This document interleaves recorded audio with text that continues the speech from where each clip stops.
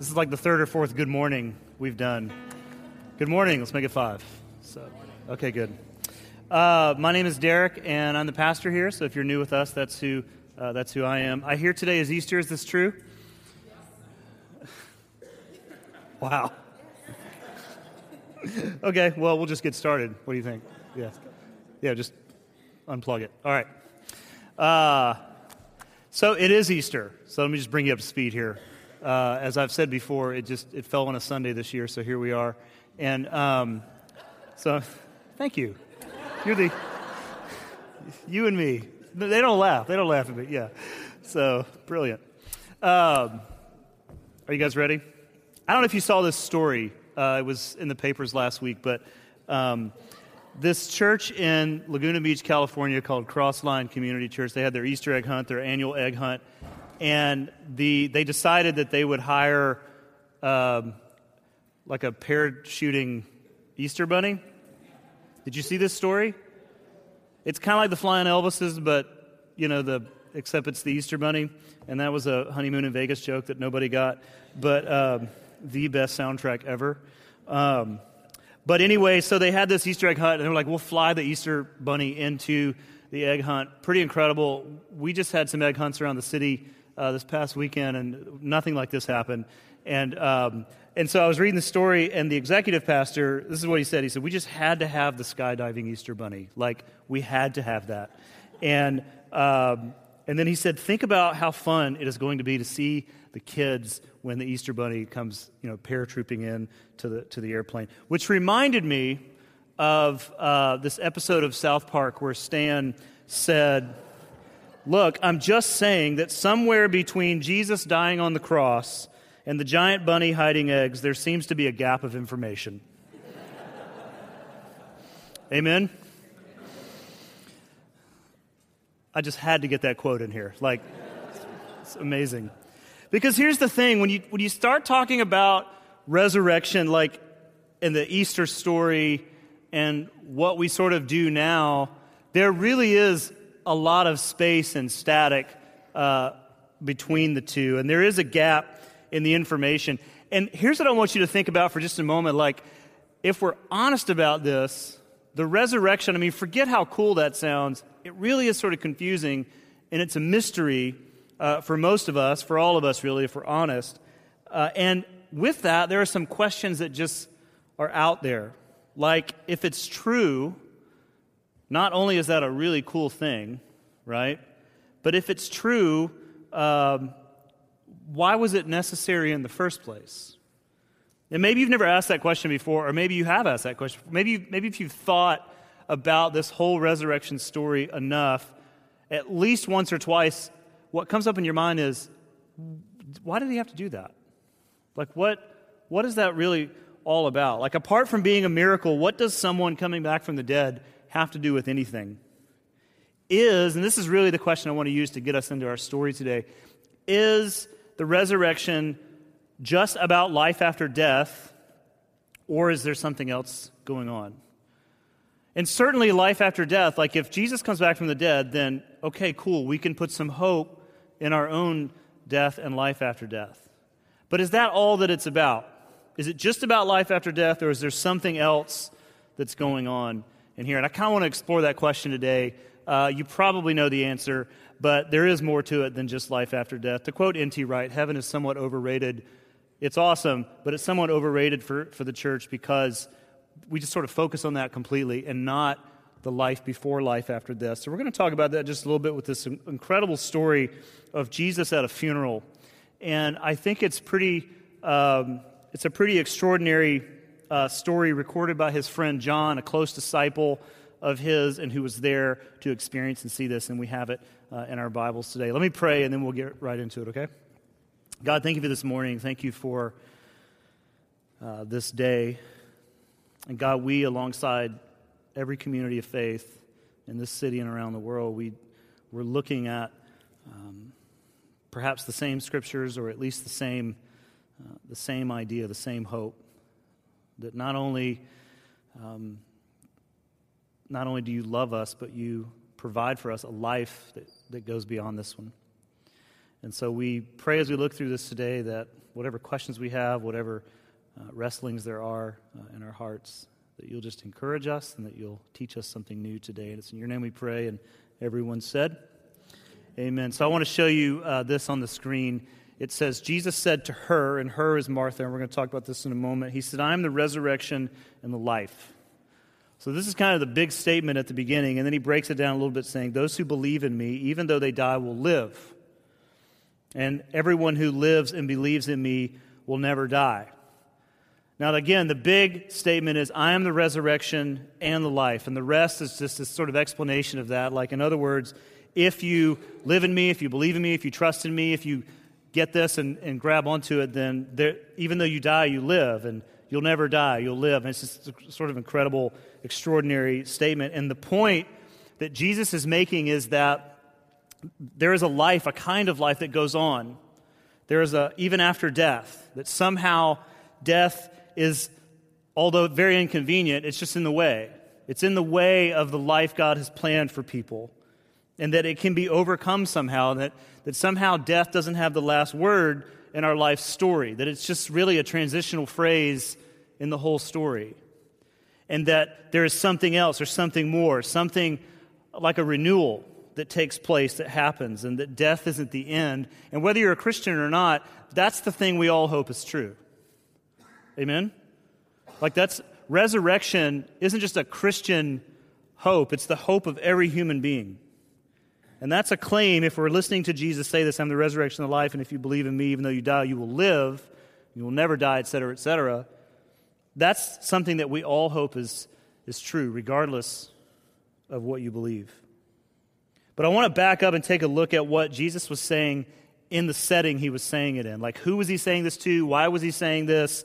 And what was he thinking when he said this? And it really starts here in verse 3 of the story. Jesus gets this message from an unknown messenger, and it says, Lord, the one whom you love is what? Ill. Now, we know the story. This one whom Jesus loves is dead. But they bring him this message, the one whom you love is ill. And so this is the story of a friend of Jesus's named Lazarus, who has two sisters named Mary and Martha. And they live in this town about 2 miles outside of Jerusalem called Bethany. And Jesus spent some time there. In fact, he was very close friends with Mary, Martha, and Lazarus. And the words of the messenger to Jesus are very clear. This is someone that Jesus loved. And there are 4 words in the Greek language for love, and this one happens to be the word phileo, which is this deep-seated, fraternal, blood brother kind of love. This is a friendship kind of thing that all of us understand. Now, we don't know a whole lot about Lazarus. He never speaks in Scripture.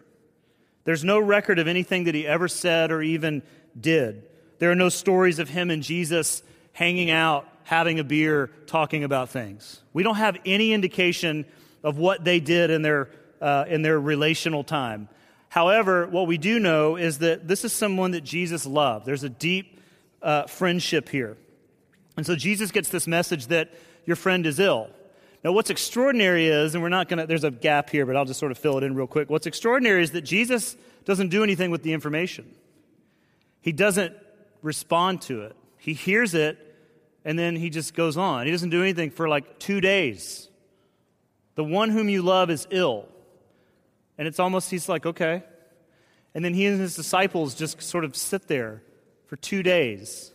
And then he tells his disciples, hey, let's go. We're going to go see our friend Lazarus. And what I find funny is Jesus says he is asleep. Our friend Lazarus has fallen asleep. Well, his disciples, and they're brilliant, they say, well, if he's asleep, he'll wake up, right?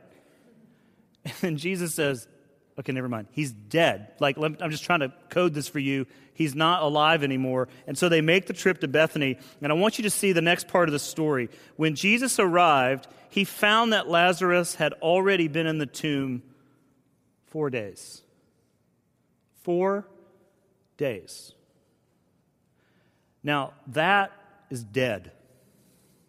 I want you to let that sink in. I mean, why does John care to tell us it's been 4 days? If someone's been in the tomb for 4 days, no doubt. All doubt is removed. This person is dead, and that's not going to change. 4 days. The one whom you love, by the way, be late to his funeral, 4 days. Now, I want you to know something, is that Jesus actually, although he arrived on the fourth day, he wasn't late. See, a typical Jewish funeral lasted a week, 7 days. And it's this 7-day mourning period called Shiva, during which all the family, all the friends, if you were wealthy, you could hire people to come in and cry. It's interesting. And you just sort of sat around and remembered the deceased, right? So you sat in the 7-day mourning period where you remembered and talked about, we do funerals in and out, 1 hour, very different situation here.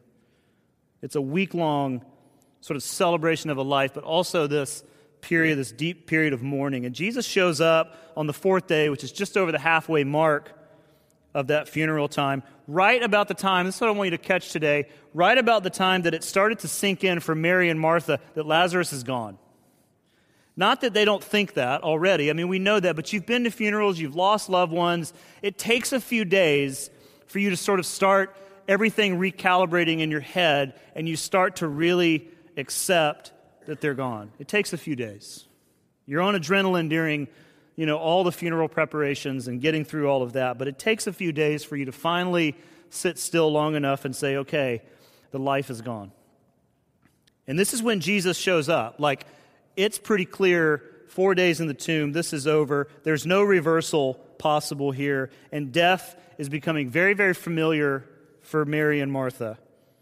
And it's at that moment, John says, that as Martha goes and meets Jesus, that he says those words about being the resurrection of the life. And it's at a funeral that Jesus whispered these kind of subversive, unscientific claims about death being weaker than life. Now, I've been to a lot of funerals, more than I can count. I've been in hospital rooms where people are dying. I've been in the homes of families where they've lost loved ones, children. And in all of my ministerial experience over the last 20 years, in every class I ever took about this, the one thing that you have to watch, the one thing they tell you is, look, when you're in those situations, don't say anything stupid. You know what I'm saying? Like, don't say it's going to be okay. Don't say that. I mean, there's a do not resuscitate wristband. It's not going to be okay. It's not going to end well. So don't make yourself look stupid and say things like Jesus said. It's all good. It's going to be good. Even though he dies, he lives. What? 4 days, Jesus. 4 days. And this is the situation in which Jesus speaks these words. Like, it's over the hill of the 7-day mourning period. It's over. And I think about funerals like they're strange because a funeral, if there's one thing that a funeral does, it levels the playing field for every walk of life. Like, no matter what the differences are among everyone there, whatever the varied lives are that fill the room at a funeral, every single person, regardless of who they are, is looking straight ahead into their very future. Period. It doesn't matter who you are, what you've accomplished in life. It doesn't matter if you're smart or if you struggle intellectually. It doesn't matter if you have a lot of friends or no friends. Every road in life that all individuals take leads to the same end, right? That no one here gets out alive, to quote Jim Morrison. Period. There's no getting around that. And when we're there, when we're experiencing someone else's end, we struggle to find hope that the end is not really the end. That there's more to come, that we can go beyond this life somehow, that resurrection would be true. And as I said at the beginning, that's not just a Christian hope. That's shared by every human being. Period. And as Martha greeted Jesus 4 days into her brother's funeral, hope was fading. And I don't know what Jesus thought that Martha needed to hear in those moments, but he chose to say something about himself. I want you to see it again. He said, I am the resurrection and the life. That's who I am. Now, there is the promise in these words of life after death. Like, that's there, and I don't think you should leave here without hearing that today. I don't think you should leave here not hearing that Jesus has promised that there's There's more to come. Like, it's not just over when we stop breathing. So that promise is in his words. And there's also this foreshadowing of his own life, that Jesus will die, really in a matter of days, and will rise again, though Martha and everyone else didn't know that. That's not what they're thinking. And so those things are true. There's a promise of life after death. There's this foreshadowing of what Jesus will go through himself. But then there's something else in here too, and I want you to really recognize this and stare at the Scripture and really hear this today, because the other thing that Jesus is saying, and it may be the most important thing today, he's saying that the resurrection is not just something that happens, but the resurrection is a person. He says, I am the resurrection. And that's kind of a mind trip, like I don't know what he's talking about, but Jesus is just saying, I am resurrection. When you think of resurrection, that's me. Jesus is resurrection. Now, the story of Lazarus ends really well. Like, he brings Lazarus back from the dead. It's a pretty cool ending, right? You know, he yells and Lazarus comes out of the tomb and everyone freaks out and runs. Like, everybody thinks that Jesus was the first resurrection, but he wasn't. Jesus raised people from the dead all the time. And so, you know, the story ends really well. Like, 4 days into the funeral, he brings Lazarus back. That's how it ends. It's remarkable. It's miraculous, obviously. And Jesus was the person who did that. But when Jesus said, I am the resurrection, it's not just about something that he can do or perform, but it's about who he is. Like, Jesus is resurrection. This is what Jesus is. He is resurrection. In other words, this is what we get out of the relationship with him. This ongoing participation and experience in renewal. Like, to be a follower of Christ means that you and I cannot help but experience and witness ongoing renewal in our own lives and in the world around us. Like, that's what we get to experience. Like, resurrection isn't just something to believe in, like something that happens after you die, but it's a person, which means this is what we get out of the relationship. It's what Jesus brings to the table. When we trust him, as he's asked us to do with everything in our lives, what we get is resurrection, both after life but also now. And if you read through and I don't know how familiar you are with the Bible, so I'll just assume you don't know anything, but that sounds arrogant. I don't really think that. But sometimes I do laugh when you give Bible answers, but whatever. You laugh at me when I try to build things and stuff. So, that was funny. That was funny, right? That's okay. I'm just kidding. But let me just sort of assume you don't read the gospel stories and you don't know much about Jesus and his life and his teachings. Let me just assume that so we're all on the same page here. If you read through that, you can't help but see that resurrection is all he is. Like, to follow Jesus around through the writings of the Scriptures, if you do that long enough, you will see this happen all the time. Jesus was constantly bringing resurrection to the lives of people, constantly bringing restoration, constantly renewing people. He healed the sick, right? Don't blow past that. If you're sick in the ancient world, something's wrong with you. The gods are angry with you. You've sinned too much. If you're blind, your parents did something bad, or you did something bad. If you can't get pregnant, God must hate you, right? This is what people thought. And if the gods are angry with you, or if God is angry with you, then you're sort of ostracized from the community. You're not really connected anymore. If you're sick, you're pushed away. And Jesus healed them. So it's not just about, oh, cool, you can walk again. He's restored back to the community. He's restored back to his life, back to his family, back to his friends, back into the normal day-to-day routine, whereas before he wasn't. Jesus healed the sick. That's not just, wow, his arm works again. That's that he can now participate in life again. That Jesus was bringing renewal into the lives of people. Think about the leper that he healed. There's a story of Jesus healing a leper outside the city. That's a key phrase. Why is it outside the city? Because that's where they put lepers. Outside the city. You can't be in the city. The city is a clean place. You have to be out there with the diseased. And Jesus is making his way from one town to the next, and he runs into this leper, and the leper runs up to him and says, hey, can you just take care of this problem? Perhaps he hadn't seen his wife in years or his kids. He doesn't know what they look like anymore. He gets food delivered to him, left on a rock. Who knows? And he lives outside the city, and he finds Jesus in transit and says, will you heal me? And Jesus does. And you know, Jesus touches him. You don't touch a leper. You don't do that. And then the writer of that story, who was there witnessing it, said, essentially, that man, the leper, was healed and renewed and went back into the city. And then he says this, that Jesus could no longer go into that town. Why? Because he's touched a leper. He's at risk. Jesus traded places with the leper, took on the disease, so to speak, so that he could be renewed and returned back to his city. And then Jesus was left wandering as an outcast. It's not just that he made people well. He gave them their life back at the expense of his own. Jesus associated with outsiders. You name it, he just didn't mind being around these people. If you read through the stories long enough, you'll keep seeing that Jesus continually hangs out with outsiders. He loved the abandoned. Anyone who was abandoned, he loved them. He loved being with them.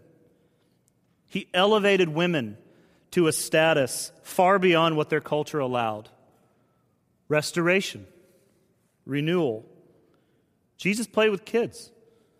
Nobody played with kids, and kids just played with rocks. Nobody played with kids back then. The disciples are trying to push the kids away, and Jesus is like, no, let the kids. Let's play with the kids. Kids are fun. Right? Again, he touched the diseased. Every person who lived apart from acceptance and care, Jesus accepted and cared for. Continually restoring people to life. It's as if he was saying, resurrection is who I am. It's what I'm bringing to the relationship. I restore and rebuild things in people's lives, which I find very fitting that a carpenter's son would be such a Messiah. That he's into renovation. And so when Jesus looks at Martha and says, I'm the resurrection and the life, it's not just about life after death, but it is very much about the life we live before the life after death. And when Jesus said to her, I am the resurrection, he was exposing what a relationship with him is truly about. It's about renewal, restoration, ongoing and continual. And to trust him and to follow him is to expect resurrection to happen in our lives, both after we die, for sure, but also here and now, day to day, as Jesus taught us to pray on earth as it is in heaven. Like that's the prayer, that what God does is happening now, not just later. If you're a Christian and the extent of your relationship with Christ is all about the afterlife, it effectively disconnects you from a day-to-day walk with Christ. If it's just about what happens when you die, it's very easy to forsake what needs to happen while we're alive. And I just love that Jesus shows up on the fourth day of a funeral. And Martha and her sister Mary were dealing with the loss of their brother. At day 4, it's over. It's truly over. Acceptance of the death, again, is setting in. There's no going back, only forward, and that will be very, very difficult. And Jesus knew that, right? And it's always hard to go forward. He knows that. And it was in those moments that Jesus chose not to say to her, hey, listen, stop crying, it's embarrassing. I'm going to raise him from the dead in a minute, so just chill. It's not what he said. He said something much bigger. He said, I am the resurrection and the life. It's almost as if he knew that even though he would bring Lazarus back from the dead in a matter of moments, of course Lazarus will die again. Right? Lazarus didn't come back and he's still running around somewhere. He died again. He died twice. He knew that.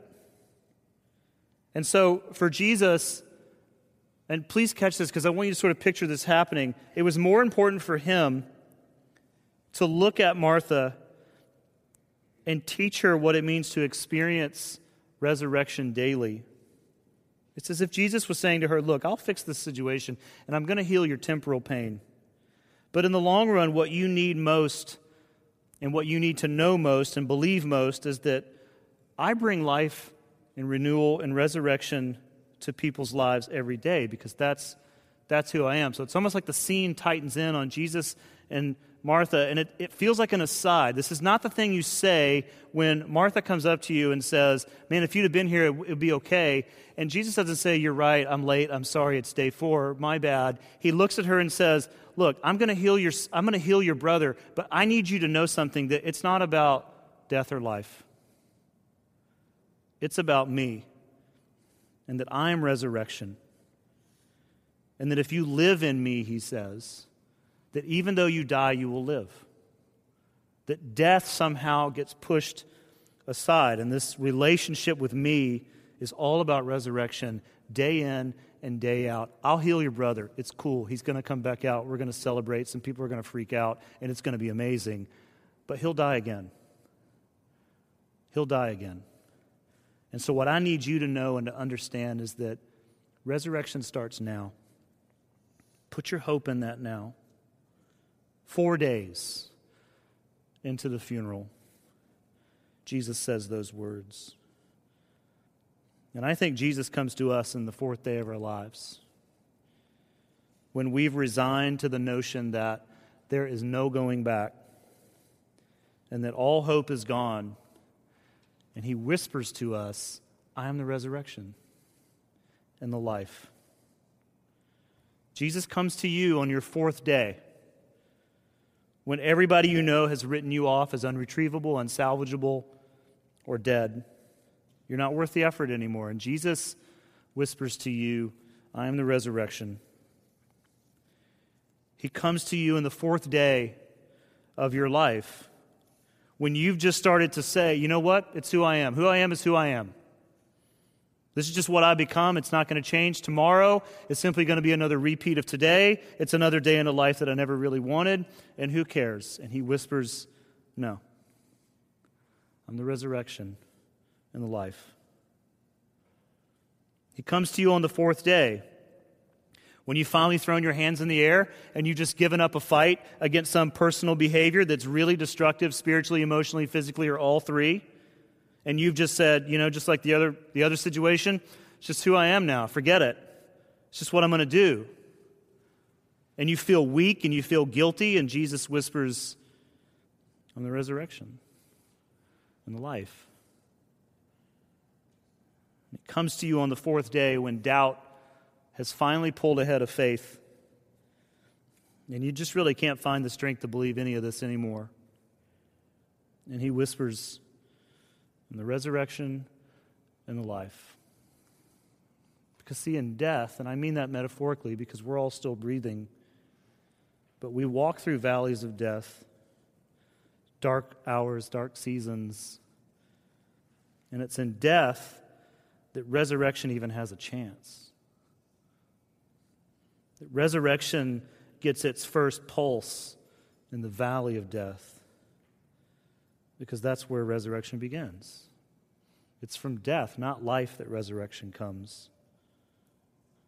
It's when we have finally gotten to the point where we accept that we're dead without him.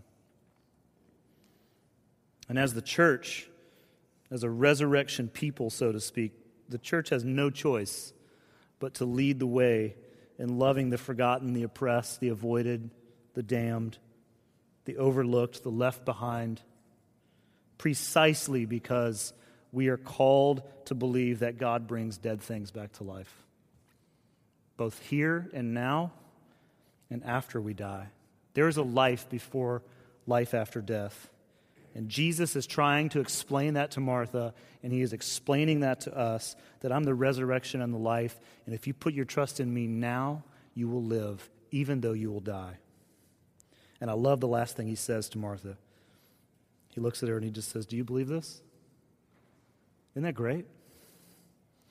I mean, again, this is an isolated, we're at a funeral.